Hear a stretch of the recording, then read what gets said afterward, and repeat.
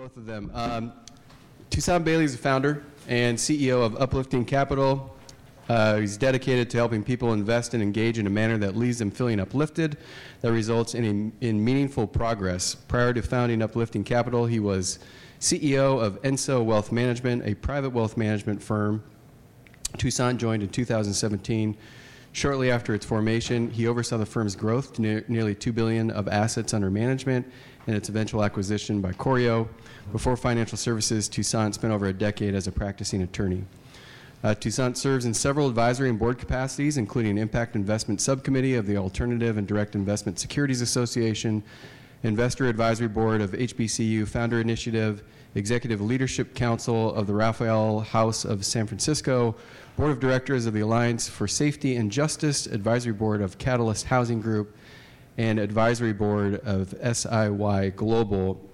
He's also a strategic advisor to FRSH. He has a bachelor's in business administration from St. Mary's College of California and a JD from UCLA School of Law. Please welcome my good friend, Mr. Toussaint Bailey. And Aparna Rae is the founder of Moving Beyond. She's an educator by training, innovator by chance, disruptor by choice. She's a dynamic force dedicated to solving problems, connecting people, and building power. As an award-winning multi-startup founder, Aparna leverages data to shape workplaces that prioritize inclusivity, focusing on real-time employee voice and impact data grounded in human-centered design. In 2021, Aparna joined the exclusive cadre of female founders representing the remarkable 2% of women-owned businesses achieving $1 million in revenue. Over the past decade, she has successfully launched and scaled numerous enterprises, including a groundbreaking workforce developmental program for immigrant and refugee women in the Pacific Northwest. Aparna played a pivotal role in building India's first online teacher education platform, impacting 1 million teachers in its inaugural year. In 2019, Aparna co-founded Future for Us, a transformative platform for women of color in the workplace, driving membership to an impressive 20,000 within the first 18 months. Her bio is a testament to a decade-long commitment to creating positive change and empowering individuals through innovation and impactful solutions. Please welcome my good friend, Aparna Rae. Okay, let me move a couple things here, and I will start with Aparna. Aparna, if you can please share a bit about Moving Beyond. So if you can please start with Moving Beyond, provide the audience with a bit of context. Yeah, hi everybody, it's nice to be here. I'm soon to be the exiting founder of Moving Beyond. I just sold my firm 2 weeks ago. Yeah, so I started Moving Beyond almost 4 years ago from this, desire to leverage data in helping organizations operationalize equity and, not just talk about equity and not write statements, but how does it show up in the day-to-day? Because equity it's really hard to do, and it's even harder to scale. Any kind of organizational change is hard to do and hard to scale. And so for the last couple of years, I've been working on thinking about how we use data to make decisions that leads to change. And I think in the first session, Tim, you talked about, we need lots of different kinds of data. And so that's a lot of what we do is what are the different kinds of data that we need to create a scenario of how people are experiencing the organization? Who is it working for? Who is it not working for? And in what ways? Who are the people that are really great for the culture of the organization? And who are the distractors? And what do we do with it, right? So that's the work I've been doing. And next year, I'm going to be on a sabbatical. Yay!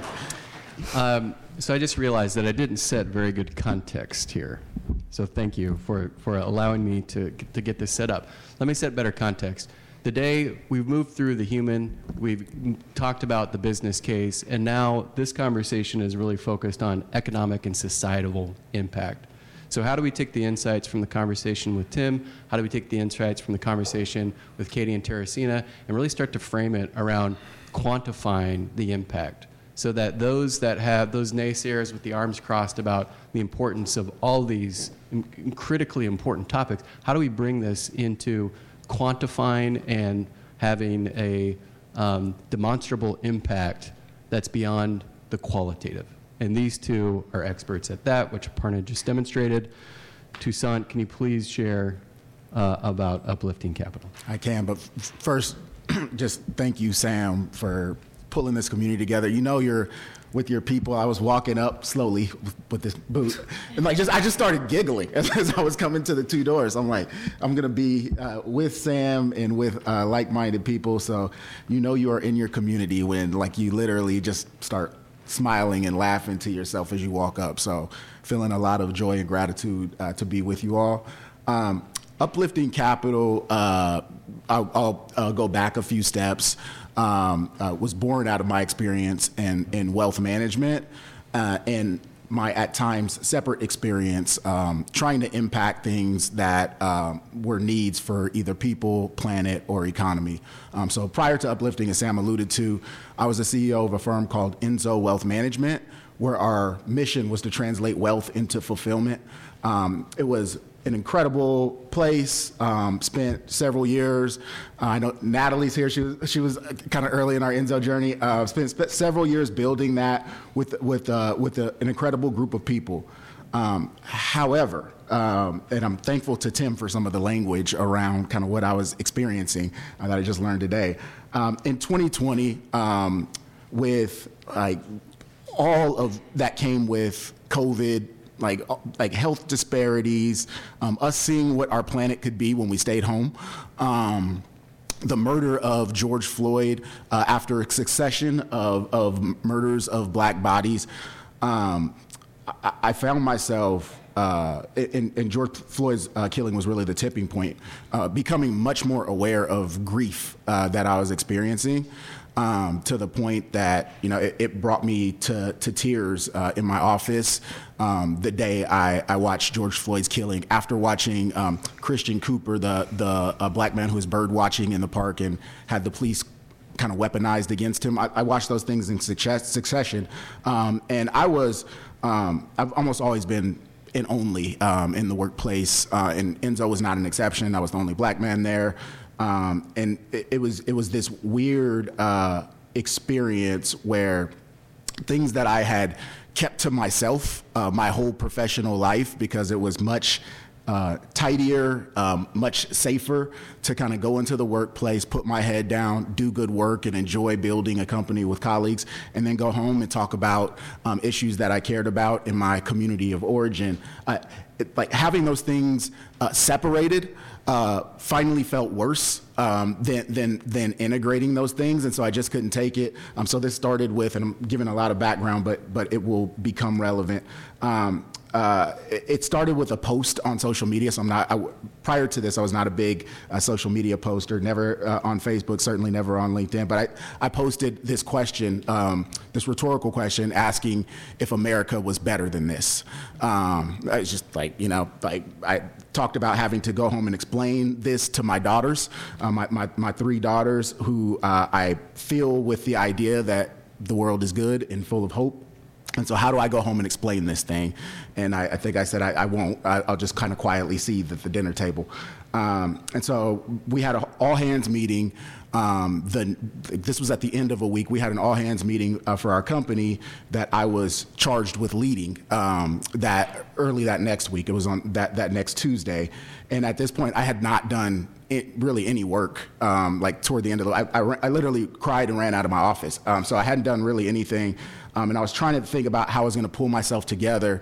We do one-word check-ins at our company meetings, and I couldn't think of a word that I wanted to say or that would encapsulate all this. And frankly, I felt like this was a very individual experience. And so those one-word check-ins are supposed to be vulnerable, and there's a place where we're supposed to connect, but I didn't know whether anyone would connect with this experience. So the only word that I could drum up was distracted. And I said it through this really shaky voice. And then so that was my first micro act of courage, like a little tiny act of courage, just first of all showing up and then saying distracted. And then starting to explain why I felt distracted. I had this experience of like not only me, and then I got choked up on the call, other people joining me in that, and I found out that I wasn't the only one who was grieving this, even though I was the only person who looked like me in the workplace. What was uncovered was that other people were really weighed down by what had happened, kind of didn't know what to do with that. And so we spent, instead of going around and talking about business on that call, we spent the balance of that call, first of all, just kind of talking about what we were experiencing. And then, this was a time when every non-black friend that I had was calling me and asking me what to do. What do I do? Like, I feel awful. What do I do? And so work was no exception. And so everyone was asking what they should do. And my suggestion to them was what I had been saying to other people. Just listen. So first of all, if you do have that friend, call them. Don't ask them about the experience of all people of color. Call them and ask them how they're doing as a human being. Ask them about their human experience.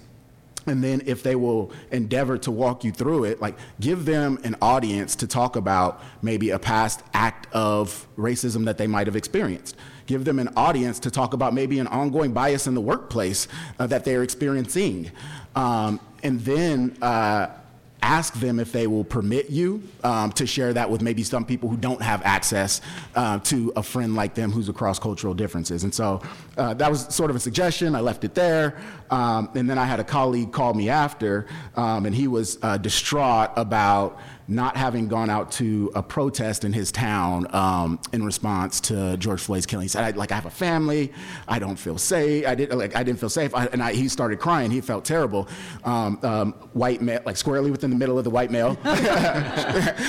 They matter. So he actually propelled me toward this journey. And so my conversation to him, his name was Drew Thompson. My conversation to Drew, which he has shared this, so I'm sharing his name with his permission, was that's not his 1%. At our company, we talked about these 1% changes, getting better every day, these micro habits, a lot of the work from James Clear, Atomic Habits. And so in this area, I said, Drew, that's not your 1%. If you went out there and it was not in alignment with yourself or the way you want to use your privilege or the way you want to make change, it's going to be this big sweeping act, it's going to burn out and it's not going to be sustainable. Why don't you just try the suggestion that I said earlier? I said, I made a joke with him. Every white person I know has at least one black friend. Why don't you call that one? And so he laughed and he said, you're actually my one. and so would you share? And I was like, damn, Drew, I wasn't talking about me, and I'm not ready. Actually, 3 out of 4 white Americans have 0 black friends. I'm in a progressive group of people. So I was Drew's one.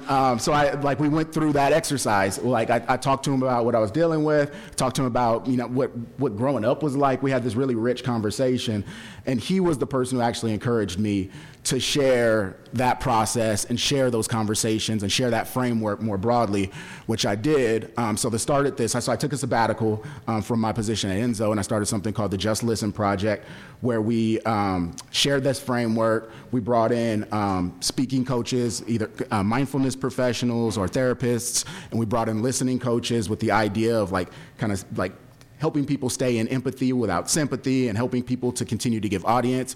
And then we recorded some of those conversations. I did one with Sam, actually, where I was the listener after some of the rise and some of the Asian Pacific Islander hate. And it was incredible. I knew at that point I could not moonlight at this and go back to kind of putting my CEO hat on and doing this on the side. And so I started to think about how I could share not just this experience of working across differences, but the experience of unlocking the opportunity to impact something you cared about. Because the surprising side effect of this, by the way, was I felt obligated to do this starting out. It was a burden. I needed to unburden myself by doing this. But I found it surprisingly uplifting for me. I found I was better. I was more of myself on the other side of this. And so wanting to share that, I started to go and actually talk to some companies about this whole idea of impact engagement, where, you identify sort of undiagnosed grief about themes that you want to see move in a different direction. You anchor some hope around not like closing your eyes and crossing your fingers and hoping things get better, but hope that if you have agency and take action, you can see change through that action. Things like examining resources that can be stretched rather than chasing new resources to start at the problem, and then imagining micro acts of courage. So what's a 1% start that you could take at this action? So that was the start. I started to talk about that framework, and then started thinking about bringing that framework together with what I had built in wealth management, and the opportunity really presented itself to do that through these impactful investments that uplift people, planet, and economy, really as a Trojan horse for helping people who are doing the impacting unlock these uplifting experiences. So it's uplifting capital, not only like uplifting by doing, but it's also feeling uplifting while doing. And so that's the idea. We have been at it for a few years now, and we work primarily with wealth management firms to unlock this for their clients. And that's the company. That's our work is helping people uplift with their capital as one lever, and we also talk about other levers like philanthropy and volunteerism and advocacy and all those things. But the start of it is this kind of bilateral healing that we find when we do good for the world. Thank you. That's a lot of talking. I loved it. There's so much there. So I want to kind of turn a corner in this conversation about economic value, right? So economic value, data-driven economic value. So you just made the strong case from an investment proposition. Maybe we'll extend on that. But I'd love to go to Aparna about what does the data tell us? How does data support inclusion as an accelerant for economic value and societal value? Societal value, less; economic value, more. Yeah, I mean, I can talk about data all day, every day, and I think it's worth saying that people don't make decisions based on data. They make decisions based on relationships. They make decisions based on emotions. They make decisions because they're afraid of something. And so data is really useful only when we're actually using it. So what's the data on the economic benefits of inclusion? I mean, tons. But before we talk about that specifically, I mean, I do want to say and kind of like a level set around some of the terms that we like to throw around. So you started the morning with the conversation on the GDP, right? So if the loss of economic value could be measured, you put an amount to it, $8 trillion, right? It would be the third largest country in the world by GDP. GDP is like all the goods that are produced. But here's the thing, like people don't eat weapons of mass destruction. Like we don't eat bombs and we don't eat tanks. Like we eat food. And so when we start talking about economic value, it's worth asking for whom. And I think you asked that question as well, right? Like for whom? And so the economic value of inclusion from the point of view of doing it at work is we pay people living wages, which translates into their ability to buy goods and services that they need to thrive, to live, to be successful. It means that we're managing workloads so that people are not burning out and they're not overworked and they're not taking 3 buses to get to a job where they're not even guaranteed employment for that day, right? And at the end of all of it, we get to live in a world where there isn't mass homelessness. We get to live in a world where everybody has what they need. And in the very least, everybody has shelter that's safe, food, a couple of meals a day. I'm going to say 3-ish, right? 4 snacks. And that they're protected from the worst kind of calamities, right? And so it means that we're not extracting wealth upwards into the kind of people that you work with, right? It means the economic value of doing inclusion is actually better income distribution, which means all of us have slightly better lives. And I think that that's the research, a lot of the Blue Zone research. There's a lot less income inequality in places like Okinawa. There's also a lot less income volatility in places like Okinawa. Right. Love that. So maybe Toussaint, if you can extend off of that into, there's a phrase, I don't think you referenced it, impact alpha, and I think that's the duality of uplifting, but can you maybe touch on that in extending just how your work drives toward an investment proposition that then fortifies an economic proposition as well? Yeah, I think like this concept is aligned with a lot of what we've been talking about today, even starting with Tim and talking about the idea of happiness, like existing without flourishing, maybe missing something, or in the workplace, extracting performance without sort of the sense of contribution and legacy feels unsustainable. So the idea of this is all moving us up from this concept of looking at these things as altruism to reframing these things as the enlightened self-interest, which they are. And so the idea of impact alpha is where we create impact. So we have these 9 different impact themes that fall within big buckets of improving people, planet, and economy. And everywhere that we look to measurably and manageably and materially make impact, we are looking for financial return. And so there's this whole spectrum of ways to impact the issues that we go at, whether that's sustainable food and agriculture systems, climate change, affordability of housing, financial inclusion, diversity, equity, justice, diversity, equity, and inclusion. All of those issues can be got at from philanthropy, and certain aspects of those issues need philanthropy and government policy. Some of those are best gotten at through concessionary investing, so not market rate investing, but some sort of profit seeking. We look at the nexus between full power capital markets and improvements to these issues. Think, there's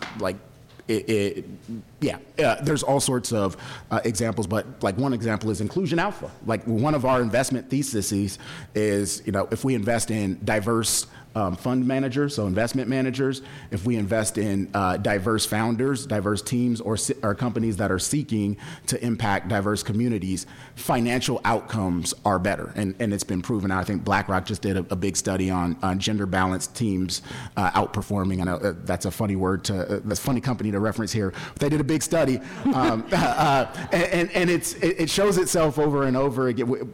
We are not a gender balanced company. We are overbalanced with women. We're committed to being that, not because we think that's only the right thing to do, but enlightened self-interest. Like we are better because of it. We work in private wealth where women are, by 2030, will be the mass holders of wealth. Like you need a frame of reference. And so that those intersections show themselves all over the place. And so that's the conversation that we have with investors. And we've now gotten to the point where you can build a total, we work in the private markets, but you can sort of build a total portfolio that's healthy for an individual out of only impactful investments. And so that's our work. We study that and we give up nothing.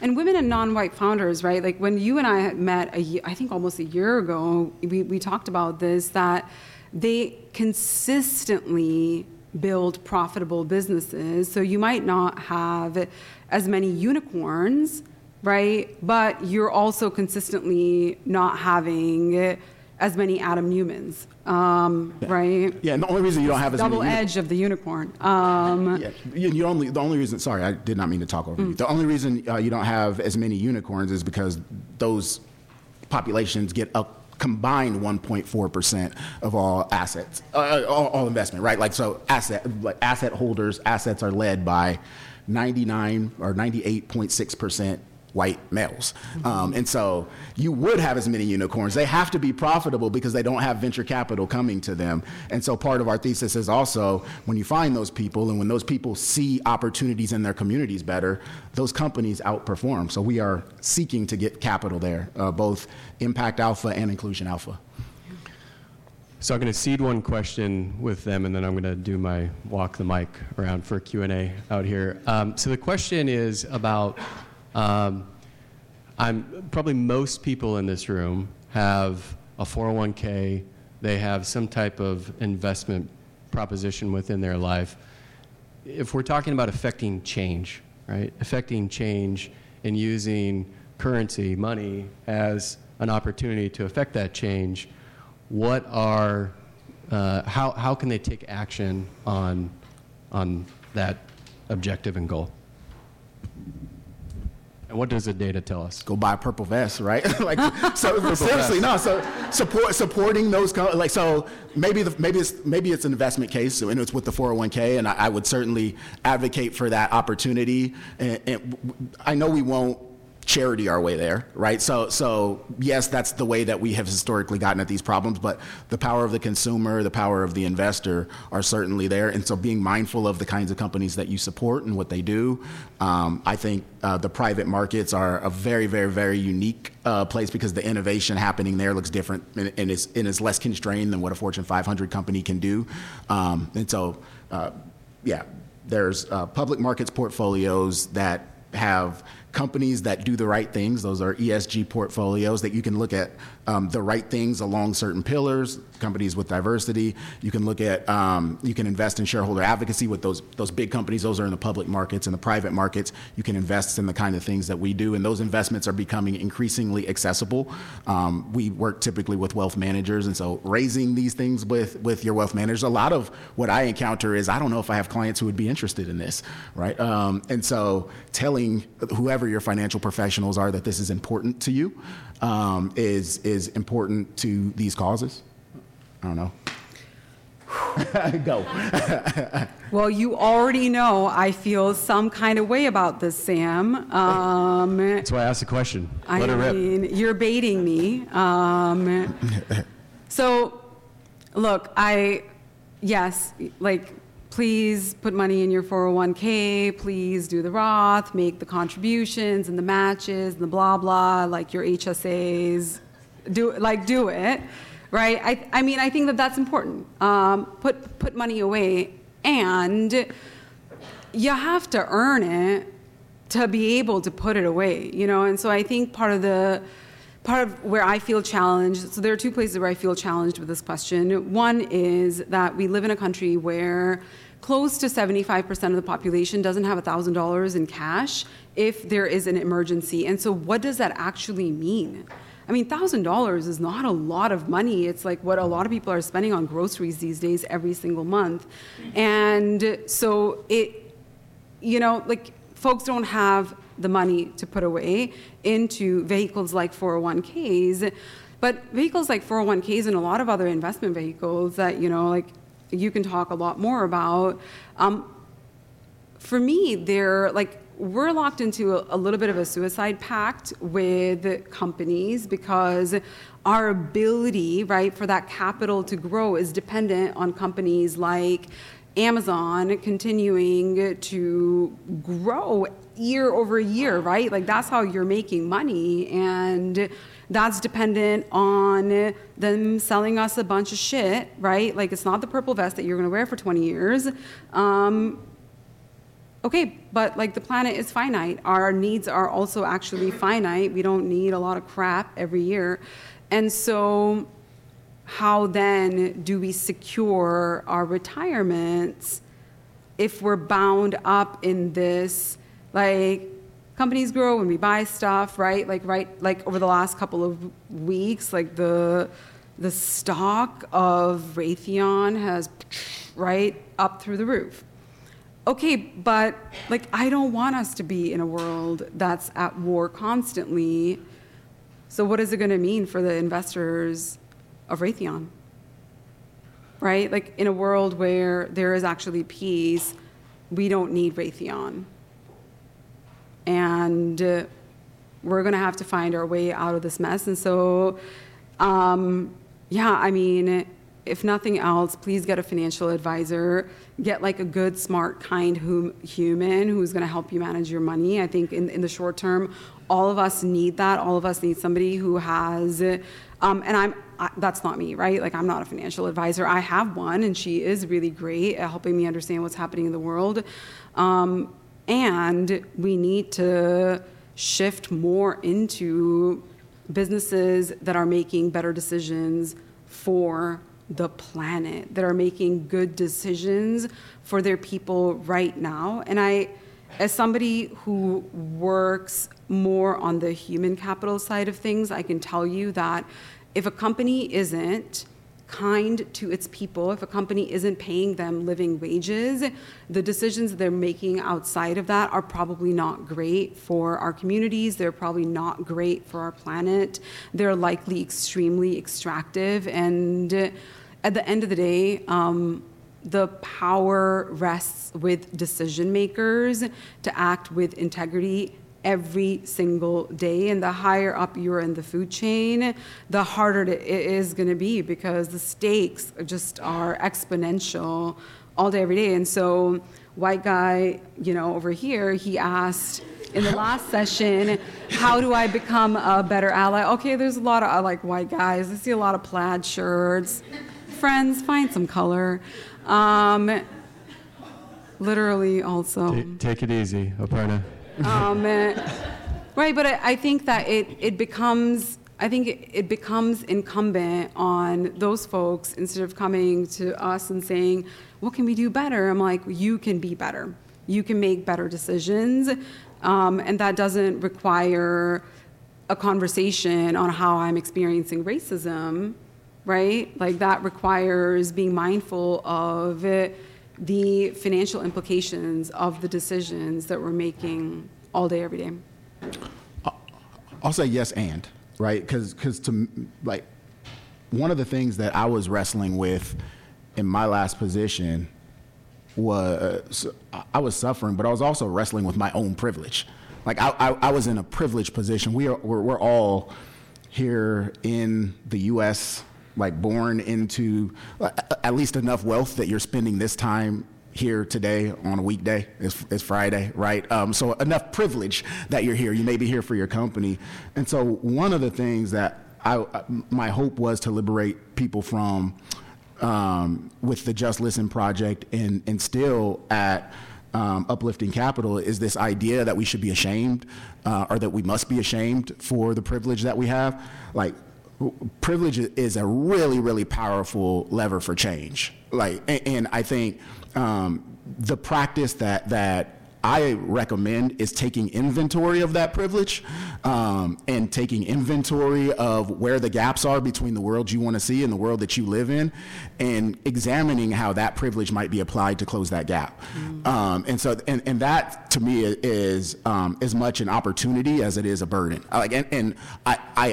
I came into this work perceiving it to be a burden. I learned on the other side of that, like, the exercise of a privilege that I had. So I was running this wealth management firm. I had the privilege to take a sabbatical because I wasn't feeling good inside, right? Like, I don't feel good inside. I'm going to take a sabbatical and work on this thing that I care about. That's an incredible amount of privilege. And I kept my job and my paycheck kept coming.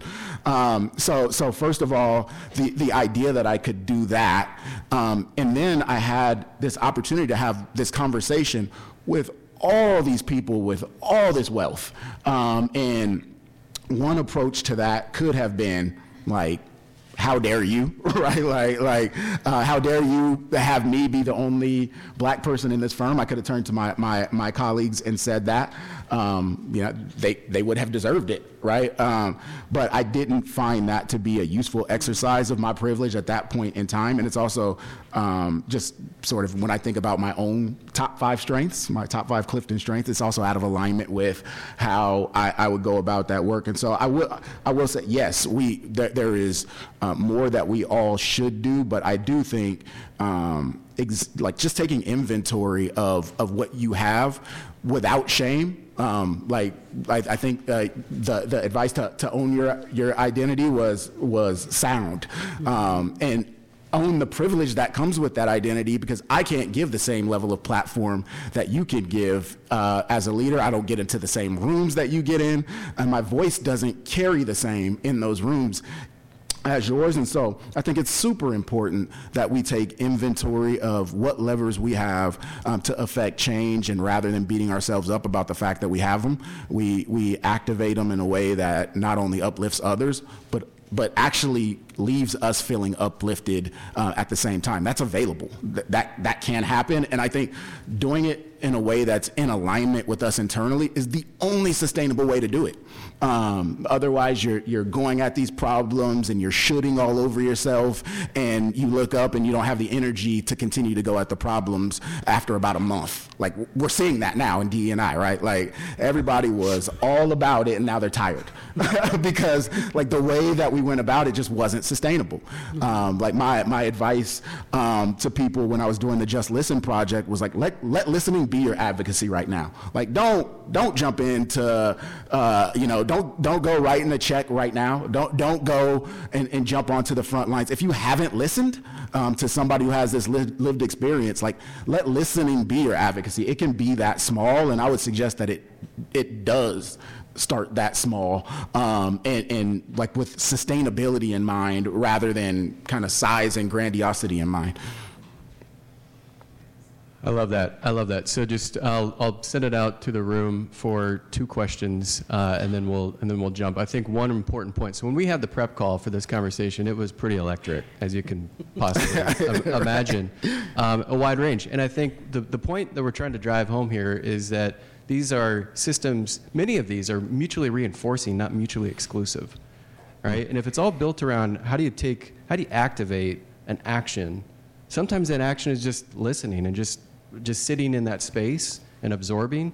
Sometimes it's taking action with all of your privilege and all of your opportunities and your facilities that are at your disposal, whatever those may be, right? And so the range of the conversation was pretty wide in the prep call. I think that's showing up in this room, but it's to reinforce that point on how do you take action on something, how do you line your actions and your priorities in a meaningful way, ultimately, okay? So, Danica.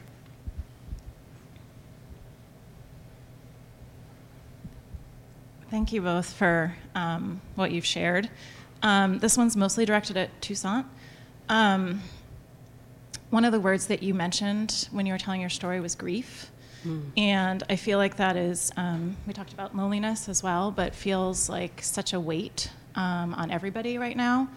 And what I love about you and getting to know you a little bit better this year is how you have transformed that into joy. And I'm wondering if you can speak a little bit more to what the catalyst was. I mean, you talked about the George Floyd murder specifically, but how did you take that grief and in such a short time, in 3 years, create something so joyful and so uplifting and powerful? Yes, actually, I had been reading a book on grief before George Floyd's murder. I was dealing with like the loss of my mom and like starting to get to a place where I could uncover that. And so one of the authors of the 5 Stages of Grief, David Kessler, wrote about this 6th stage of grief, and he called it Finding Meaning. And this book was written way after the first 5 stages. And what he found was that he lost his adult son to a drug overdose. And like the 5th and final stage in the first iteration of the concept was acceptance, and he found that like he just couldn't get there. Like this idea that like his last stage, and these stages are not prescriptive, right? They're descriptive, and so it's not like he was taking himself through this process. But he just found that he didn't feel finality at acceptance, and so he started to look at all these people who had done different things with their grief. They had taken their, like, Mothers Against Drunk Driving. Many of those mothers have been grieving, and they took their grief and they sort of unlocked something with their grief. And it doesn't have to be, it wasn't always advocacy or trying to change the world, but people had found some sort of meaning in their grief.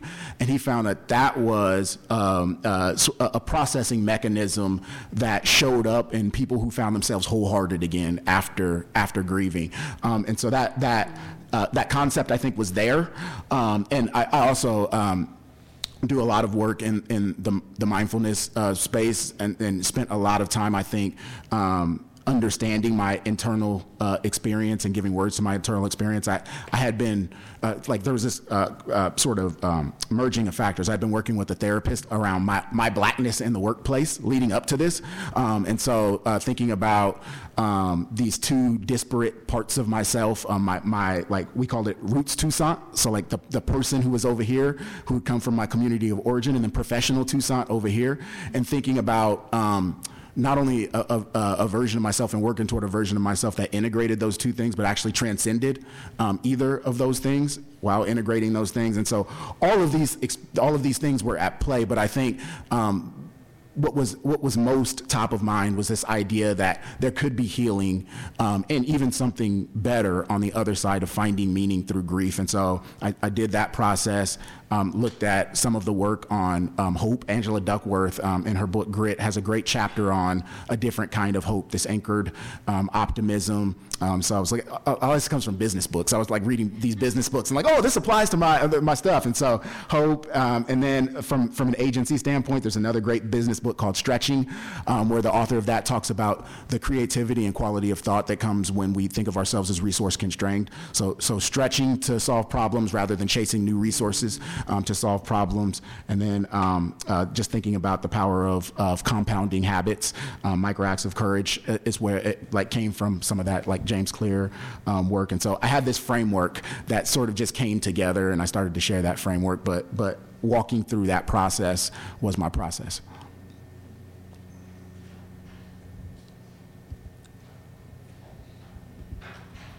Thank you both for being here and for sharing your stories and your time with us. One thing that I've found interesting about this session is that, like, Aparna, you touched on this earlier about how people make decisions based on feeling, not necessarily on data. And so there's like this rational part of our brain that operates on a day-to-day basis when we're at work and when we're talking about things like economics and finances and HR and things like that, right? But at the core of us, we're feeling beings, we're feeling creatures. Can you both talk more about how to bridge that gap between feeling and rationalizing how we spend our money, not just as individuals, but as organizations as well? That's your question? I have a thought. Do you have thinking time? Oh my gosh, I need some thinking time. Okay, yeah. So this is at the forefront of what we think about, and so I talked about these two different like attributes of investment: impact and finance. And there's a lot of a proliferation of impact investment firms that are working on both of those things. How do we create measurable and material impact while kind of aligning that with financial return? We have a third pillar to how we think about investment that we think is just as essential as like the tangible impact and the tangible financial return. We call that impact engagement. And so one of the third attribute that our investments have to have is they have to be emotionally resonant. Because if people can't feel the stories in these investments, or people can't feel their lived connection with these investments, they're not going to go toward them. So we're not dealing with like pensions and endowments that have historically started toward impact investing or like divesting from South Africa and oil and all those things. We're dealing with people. And so like emotional resonance actually has to, in my mind, has to be a part of the process of pulling people in, and it has to be elevated above something that we think about as a nice to have or window dressing on pulling people into impactful things. I think it has to be thought of as the work, like the storytelling, the connection, the discovery of values. Like, so first discovering values and then aligning those with what the world needs has to be integrated into the process of change making. Yeah, 100%. Okay, so I'll actually give you maybe a more tactical answer in how I've been approaching this work over the last couple of years, not in the earlier phases of my entrepreneurship journey at all, right? Is more and more when I walk into the room with senior leaders, executives, CEOs, and the data is shit, like the data is telling a story that feels very challenging to communicate. I'm really leaning into somatics, and I'm really leaning into some mindfulness practices to get the room quiet, to get people a little bit quiet so that they can hear, right? You've talked a lot about listening as being important. And then when we're diving into the stories that the data is highlighting, taking time to get leaders to reflect about how that's making them feel, so that if they've said, gosh, like, it really sucks to hear that 86% of our employees are living in poverty, like, I feel that in the pit of my stomach, I can get them to a place where they're going to make decisions differently rather than trying to approach it logically. And with one of our clients this year, we haven't done one, but we've actually gotten them to do 2 pay increases for the bottom 75% of their workforce. And that's thousands of employees, right? And that's how we've gotten there. So instead of saying, hey, like, the data says that, 86% of, like, your workforce lives in poverty, gosh, right? But center, get quiet, actually ask people about how it's making them feel, and get them to make different decisions. And honestly, like, it actually works. It sounds a little woo-woo, it sounds a little hokey, but it can work. But it doesn't work it doesn't work the first time, right? So you have to practice doing it on a consistent basis. You have to build the capacity to slow down, listen, use words, and then you can really leverage it. Then you get your home run on a day where the stakes are really high, when you're going to try and convince a CEO to spend an extra $30 million in payroll, right? Like, that's when you get to get your home run. That's a great, yeah. I love that. That's a perfect cap for this. I'm afraid to look over my shoulder at the clock because I think I did very poor in clock management. But I think what the two of you encapsulated right there captures the essence of where we're trying to drive this entire conversation. It's this, I think I actually heard this from Teresita in the midlife program. The brain, or you can hold 2 truths, right? We can hold 2 truths at once, and I think what we're grappling with as a society is this kind of tension between wanting to do something but also existing within a capitalist structure that I think most, maybe everyone in this room, is working tirelessly to change, right? And so it comes back to, well, how do you change it? So where does it start? And so I'll kind of bring it full circle into the opening remarks about the mundane to the sacred, right? The mundane to the sacred. There's something in this room that everyone has the opportunity and they have agency and control to affect that change. And what that is has to be some type of an alignment between your priorities and your actions. So please thank the 2 of these incredible leaders. Thank you. Thank you, Sam. Thank you. Thank you.